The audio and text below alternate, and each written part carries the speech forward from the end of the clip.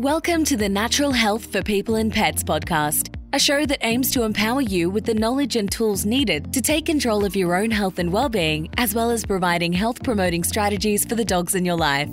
The world of health and nutrition can be overwhelming, so what better way to understand what works and what doesn't, what's evidence-based and what's not, than to hear it from someone in the know. So, please welcome your host of the show, accredited naturopath and nutritionist, Narelle Cook. Welcome back to Natural Health for People and Pets. I'm your co-host, Glenn Cook, and introducing the host of the show, we've got Narelle Cook. Hello, everyone. Welcome back. Welcome back. So last episode, we had your first live guest on. Yeah, so we interviewed Brittany Young, and that was all about transparency in particularly the raw food manufacturing business. So that was fascinating, had a lot of good feedback from that interview. So thanks, Brittany. I agree. Thanks, Brittany, for coming along and sharing some of that, because it was a real eye-opener for me too. Yeah, it was fascinating. It certainly was. So a couple of things are happening. You've got some seminars in the future, and you've got one coming up early next year. Yeah, so we've planned a nutrition seminar in Canberra for next February. So it's the 20th of Feb. Yep. It's being hosted by Eleni at All Round Good Hounds. So you'll start to see some advertising on Facebook. I'll put it out there. Eleni will pop it out there. So all the details will be on the flyer. Yep. But that's it, 20th of Feb. It's a Saturday. It's all day. It's going to be amazing. So it's great that after all of this time in lockdown and not being able to run seminars in 2020 that, you know, we can get back into it. Yeah, it's been quite cruel for a lot of people really who had big things planned for this year in particular. I know we were supposed to be doing a few seminars that got cancelled ourselves, a couple around Australia and some talking events in the United States and so forth, which was really unfortunate that all that fell apart. But, you know, it's not just us, it's pretty much the whole world. It is. Everyone got bitten by the COVID menace. And I guess we're fortunate that we can start getting out there again. There's a lot of people who are still stuck in lockdown situations, so feel for them. So a shout out to our brothers and sisters in Victoria who have all been hit pretty hard by this. Some people on the show might not know this person, but a good friend of ours, Brent Dry, who is actually a really well-balanced individual and quite a happy person. I can see that it's having an effect on people when I start to see the cracks in people like Brent. So very sad. Yeah, it is. That's for sure. I should probably just say, so the seminar, it's a canine nutrition seminar and it's a full day, and I'll be talking about like the fundamentals of nutrition as it relates to our dogs, the role of nutrition in canine behaviour, how to understand commercial pet food labels, the ins and outs of raw food feeding, and allergies. Allergies is always a popular topic, so we'll be touching on that as well. Terrific. Now that we've got all the biz out of the way, what do you got for us today? Today's topic was actually a request by one of my listeners of the show, Lauren Turner. So she's a trainer in the States. Yep. Hey, Lauren. Hey, Lauren. So she wanted to know more about fasting. Interesting topic, considering that it's something that's been mentioned in most ancient scripts throughout the dawn of time and something heavily practiced in populations all over the world, again, since Adam was a boy. However, now in days of consumerism, it's more about buy everything, eat everything. Yeah, so we have sort of gone off track in terms of evolutionary approaches to eating, which we'll talk about today as we go through. So today it's about fasting as it relates to people and pets with a focus on dogs. To start with... So this is a people and pets one? It's people and pets. Whenever I can, I'm going to try and cover both within a show. There'll be shows where it's just one or the other, but today fasting comes up often on dog food forums. It can be quite heated. That's one of the reasons I want to talk about it today, for the dog side of it too. Yeah, interesting.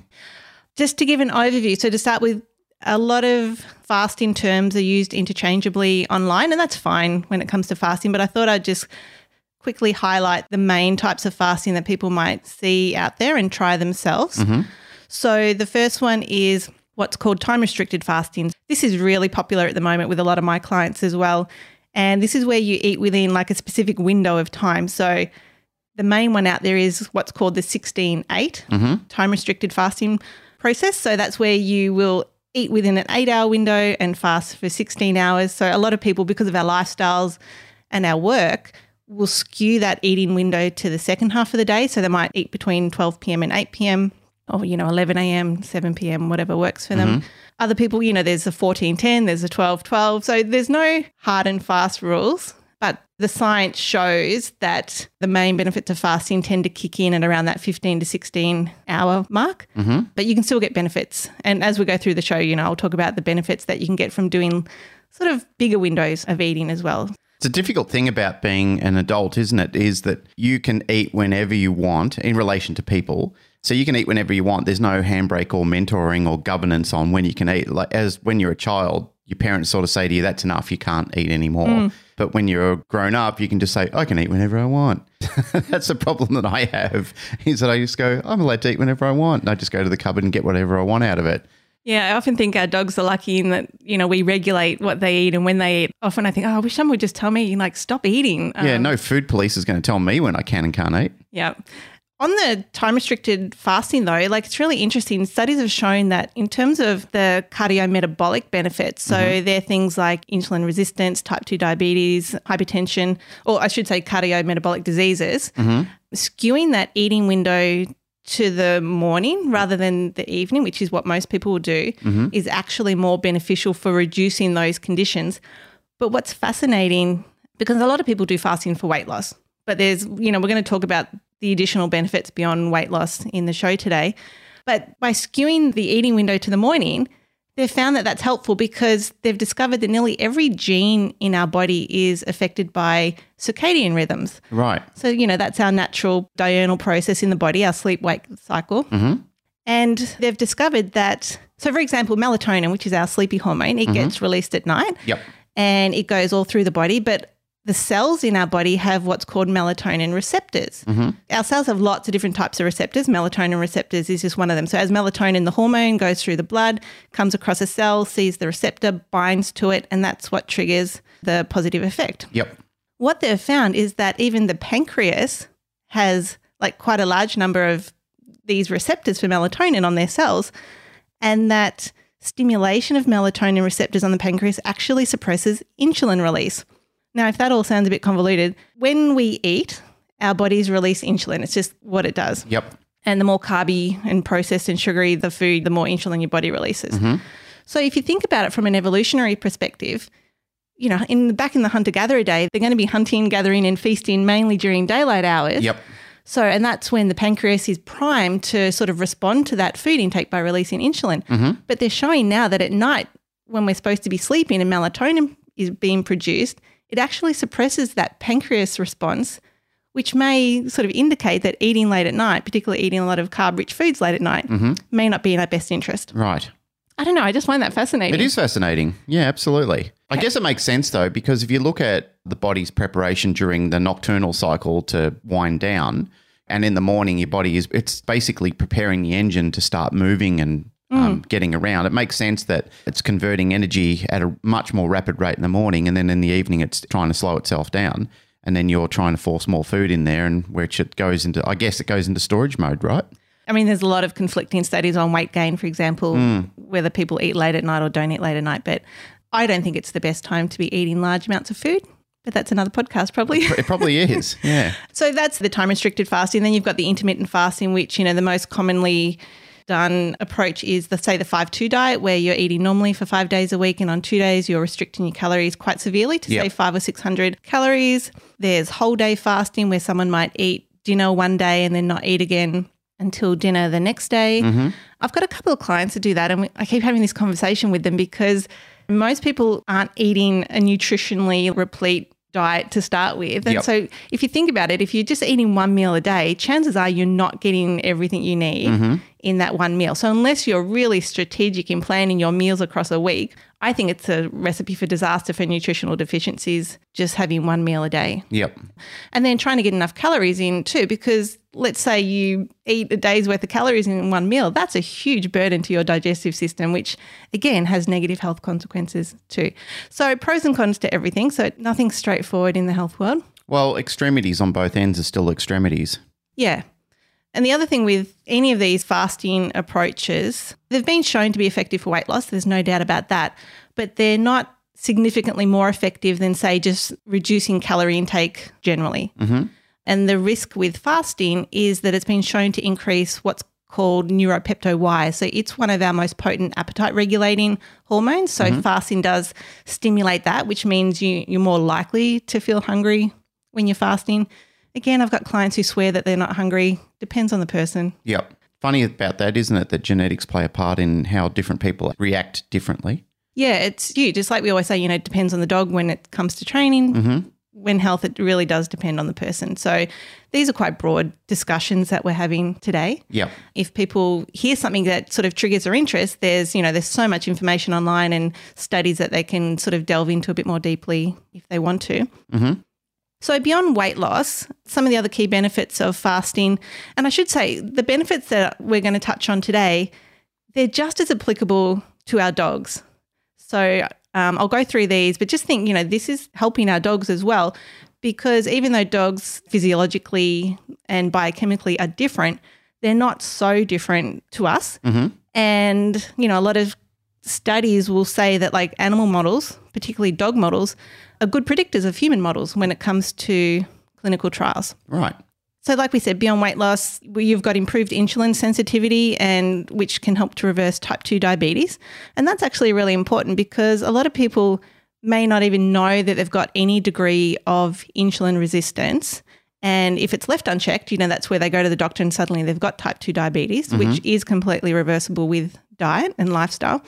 But some of the signs and symptoms of insulin resistance, fatigue, extra weight gain, particularly around the middle, if you suddenly get patches of dark skin, skin tags, acne. For women with polycystic ovarian syndrome, they'll be all over the insulin resistance problem, fatty liver, really intense cravings, like that real hangry sort of effect if you don't eat.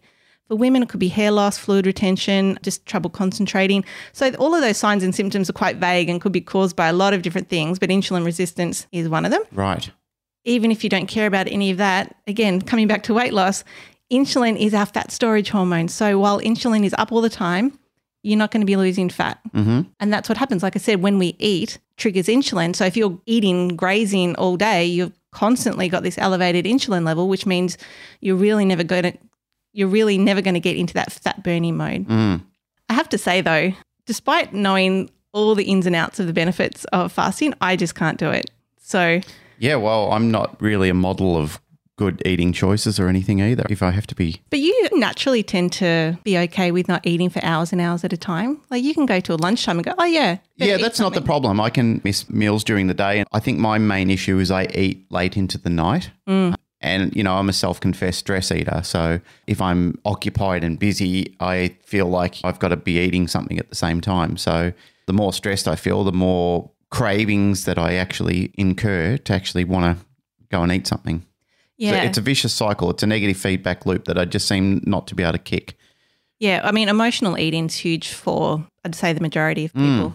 But moving back on to some of the benefits. So one of the key benefits is that fasting promotes autophagy, which always makes me laugh, that word, because whenever I read it, my mind goes... What's the word? Autophagy. Okay. But when you read it, it's spelled like autophagy. Okay. It's pronounced autophagy. But so our body is constantly generating new cells and killing off old ones.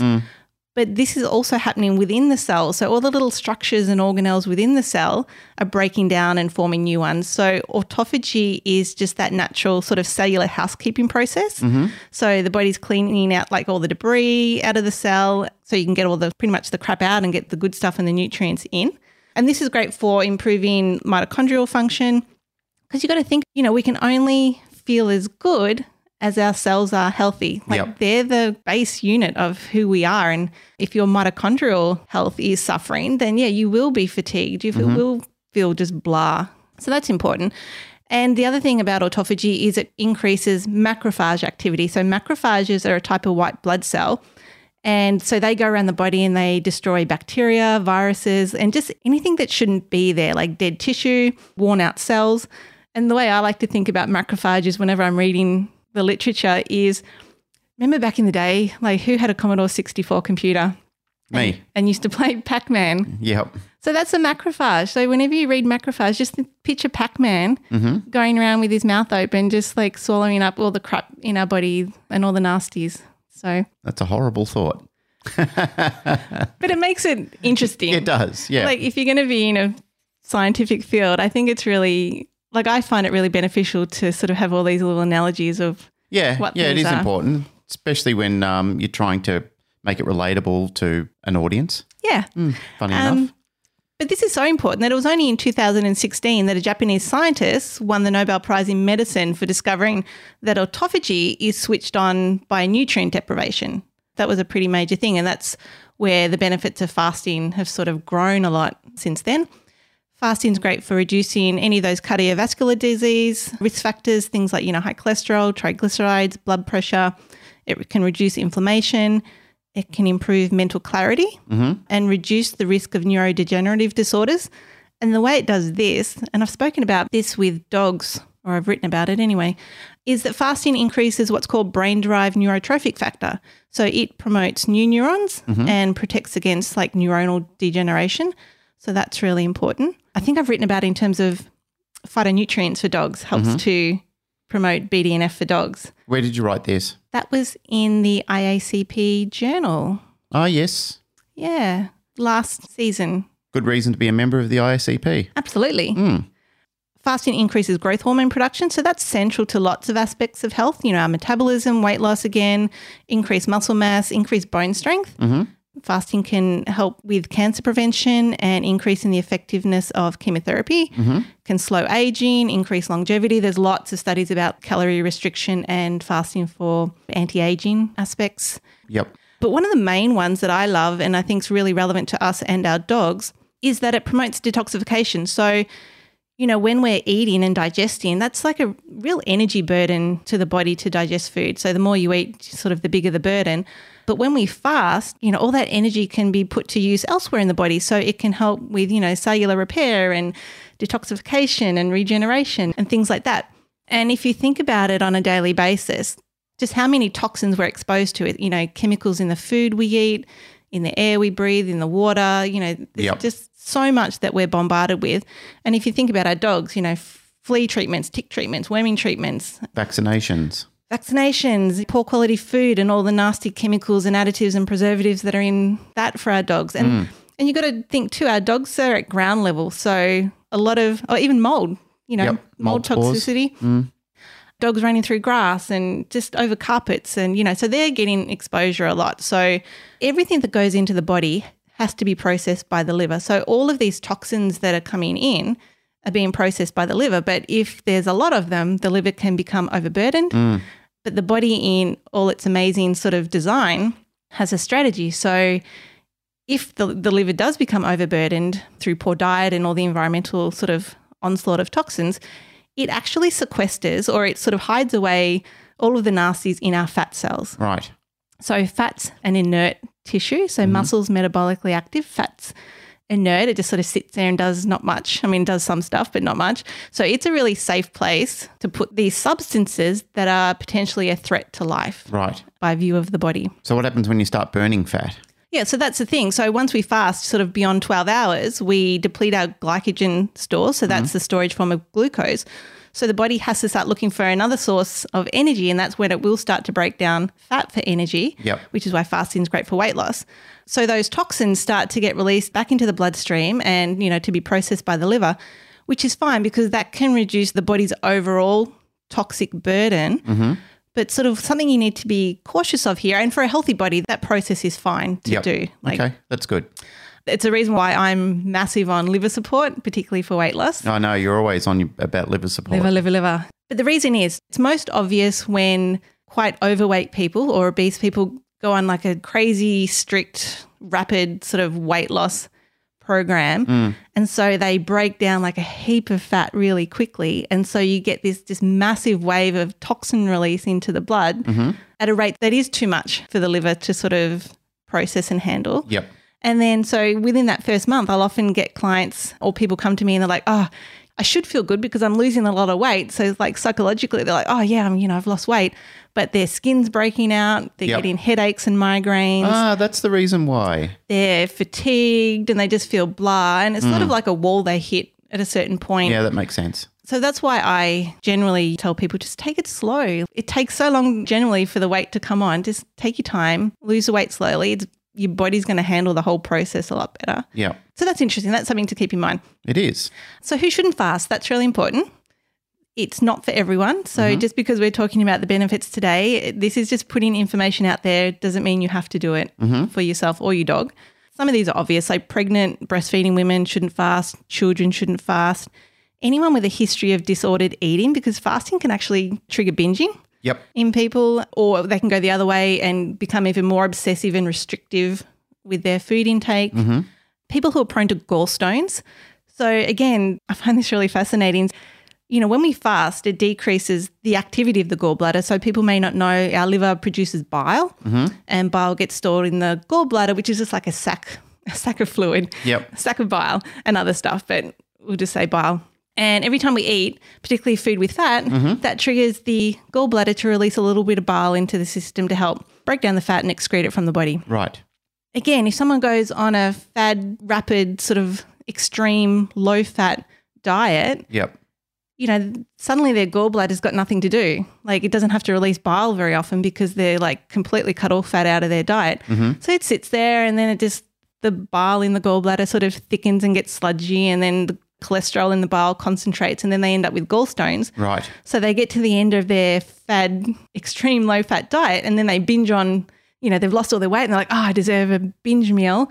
So they binge on really fatty foods, and then they're in hospital with gallbladder attack from gallstones. Right. So it's not that it's going to happen that way, but people who do extreme low-fat diets are much more prone to gallstones because of that mechanism of action. Well, there you go. I just learned something myself, because I always wondered where and how gallstones are produced in the body, and now I know. That's just one way. There are other ways that gallstones can be produced, but that's sort of one that's most relevant to people with dietary aspects.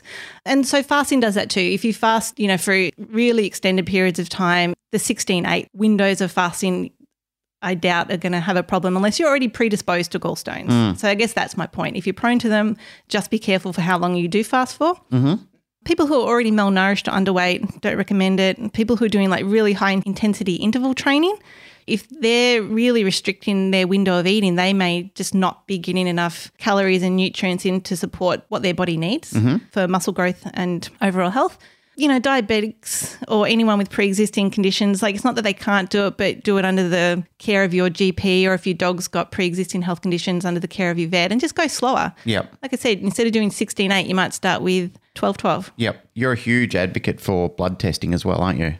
I am, and so for a lot of reasons, but in relation to fasting, so if someone had blood glucose irregularities or diabetes, you know, you would want to be monitoring your blood glucose levels regularly.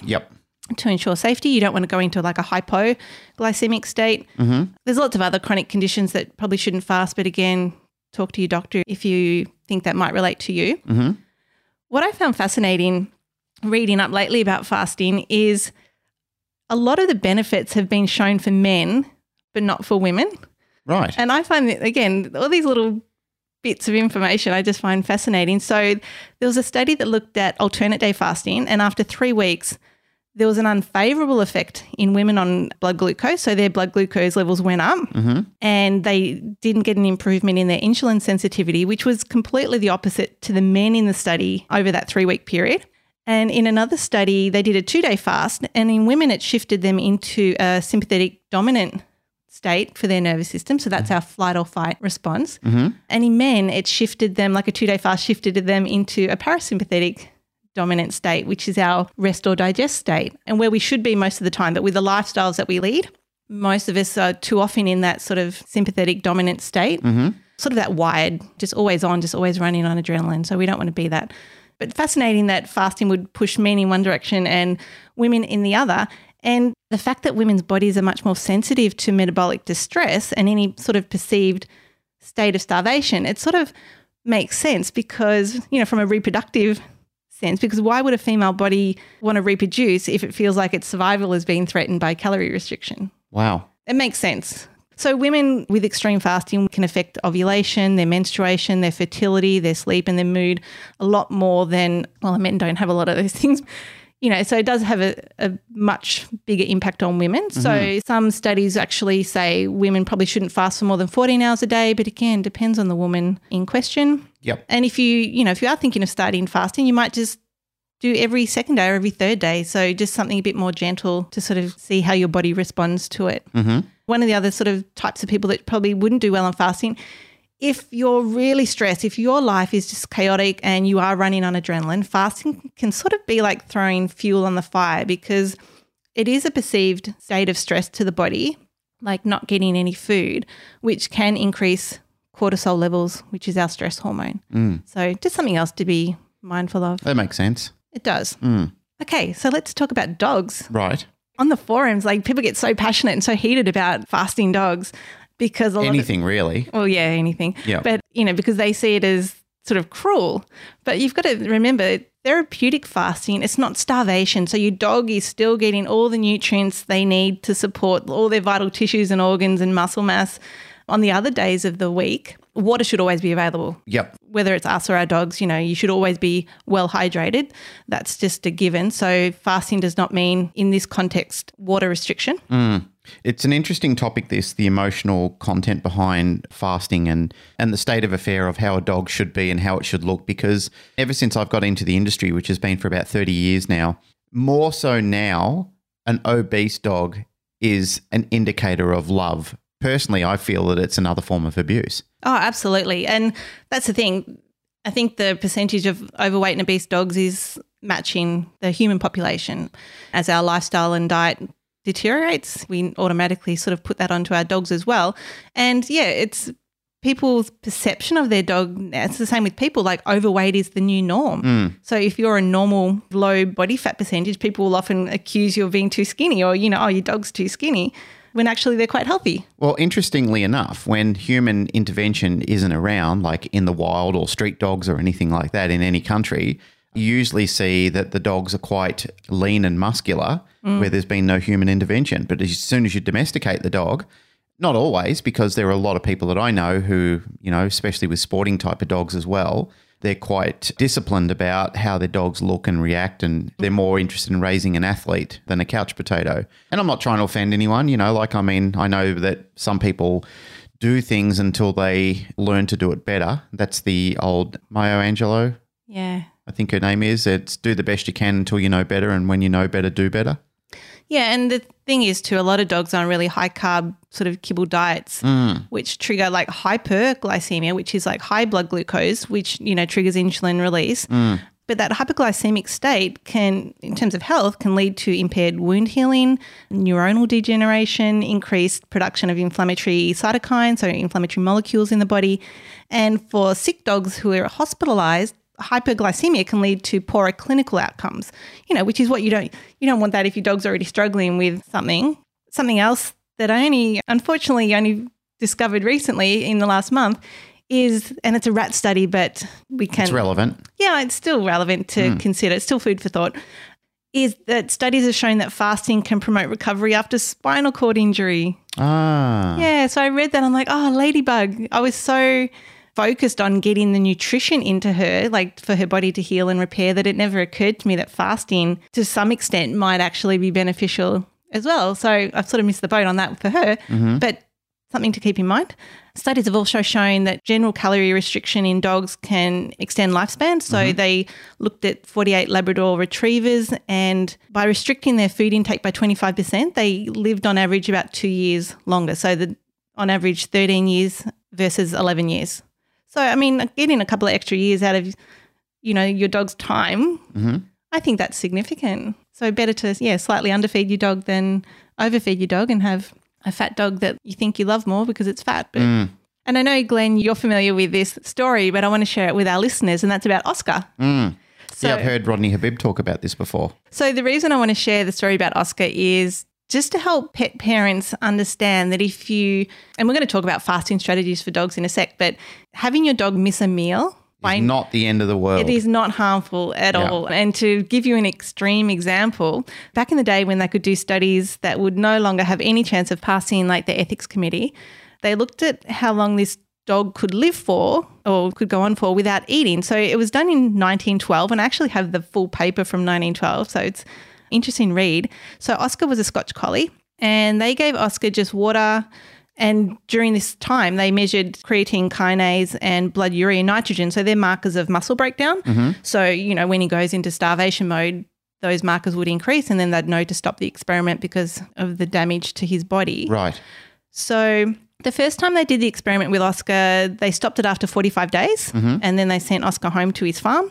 And then a year later, they brought him back and they expected a similar sort of time frame, like that 30 to 45 day mark until his body started to break down. And it's just water, right? Just water. Yep. So that's all they're giving him. Was there any nutrient in the water or was it? I don't think so. I'd have to go back and look at the study, but we'll just say water for today's conversation. Yep. But the second time round, they went past that 45 days and the urea didn't even start to rise until day 103. So Oscar hasn't eaten any food for 103 days. And even sort of at 100 plus days, he could still like jump over a 3-foot fence to get into his kennel. So his body had actually really adapted to that state of starvation. And I mean, that could easily go into a whole conversation about ketogenic diets for dogs and things like that. So that's amazing. And I think it was after 117 days, they stopped the experiment. Oscar survived and recovered and was great. But he did, I mean, this is extreme. He went from 26.3 kilos to 9.7 kilos. So that's a lot of weight loss. That's a lot of weight loss. But again, the whole point of that little story is if your dog doesn't eat for a day, it's fine. That's just crazy, isn't it? The first time I heard that, I just thought, how could you even think about doing something like that as a study? And you're right. It is cruel. Well, it's horrible, to be honest. And as you pointed out before, as far as ethics would go in this day and age, there was no way in any way, shape or form, unless it was illegally done, that you would even consider doing things like that. But to be honest, there's a lot of animals, in particular, their own personal suffering that we've gained a lot of medical and scientific knowledge through. So, you know, their sacrifice should never be in vain. That's right. Although having said all that, it's funny because Ladybug was a bit off on the weekend. Yeah. And so I'm like, so I didn't give her dinner Sunday night. And in my mind, she had breakfast that morning, but I just didn't give her dinner. But even like me, I'm like, oh, my poor baby. Yeah. So she hasn't had dinner.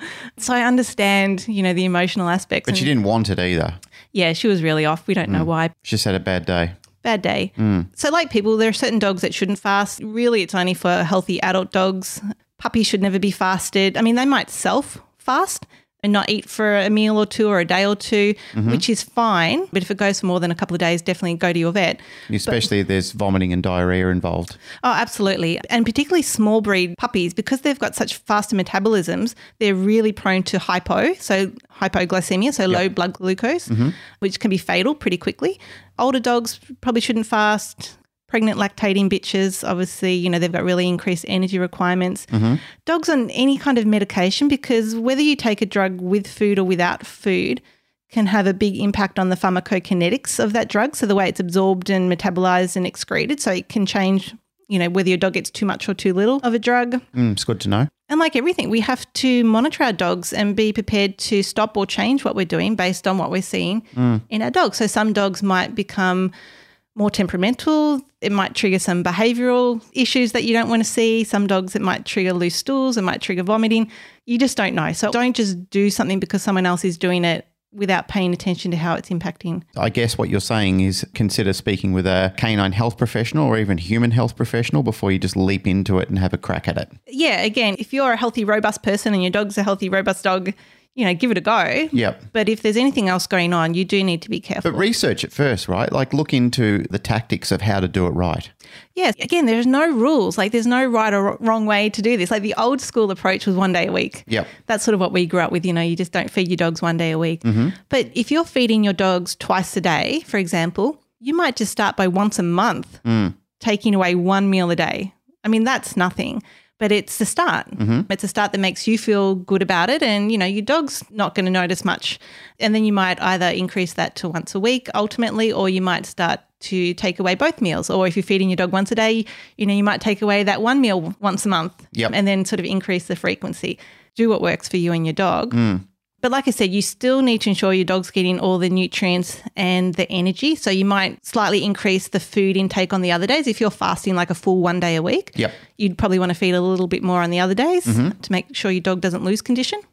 So interesting, as we said before, you know, at the start of the show, like this has been proven throughout the history of human beings that most texts from old days indicate that fasting has been a part of their rituals. Yeah, so many cultures and religions incorporate fasting. Absolutely, all over the globe.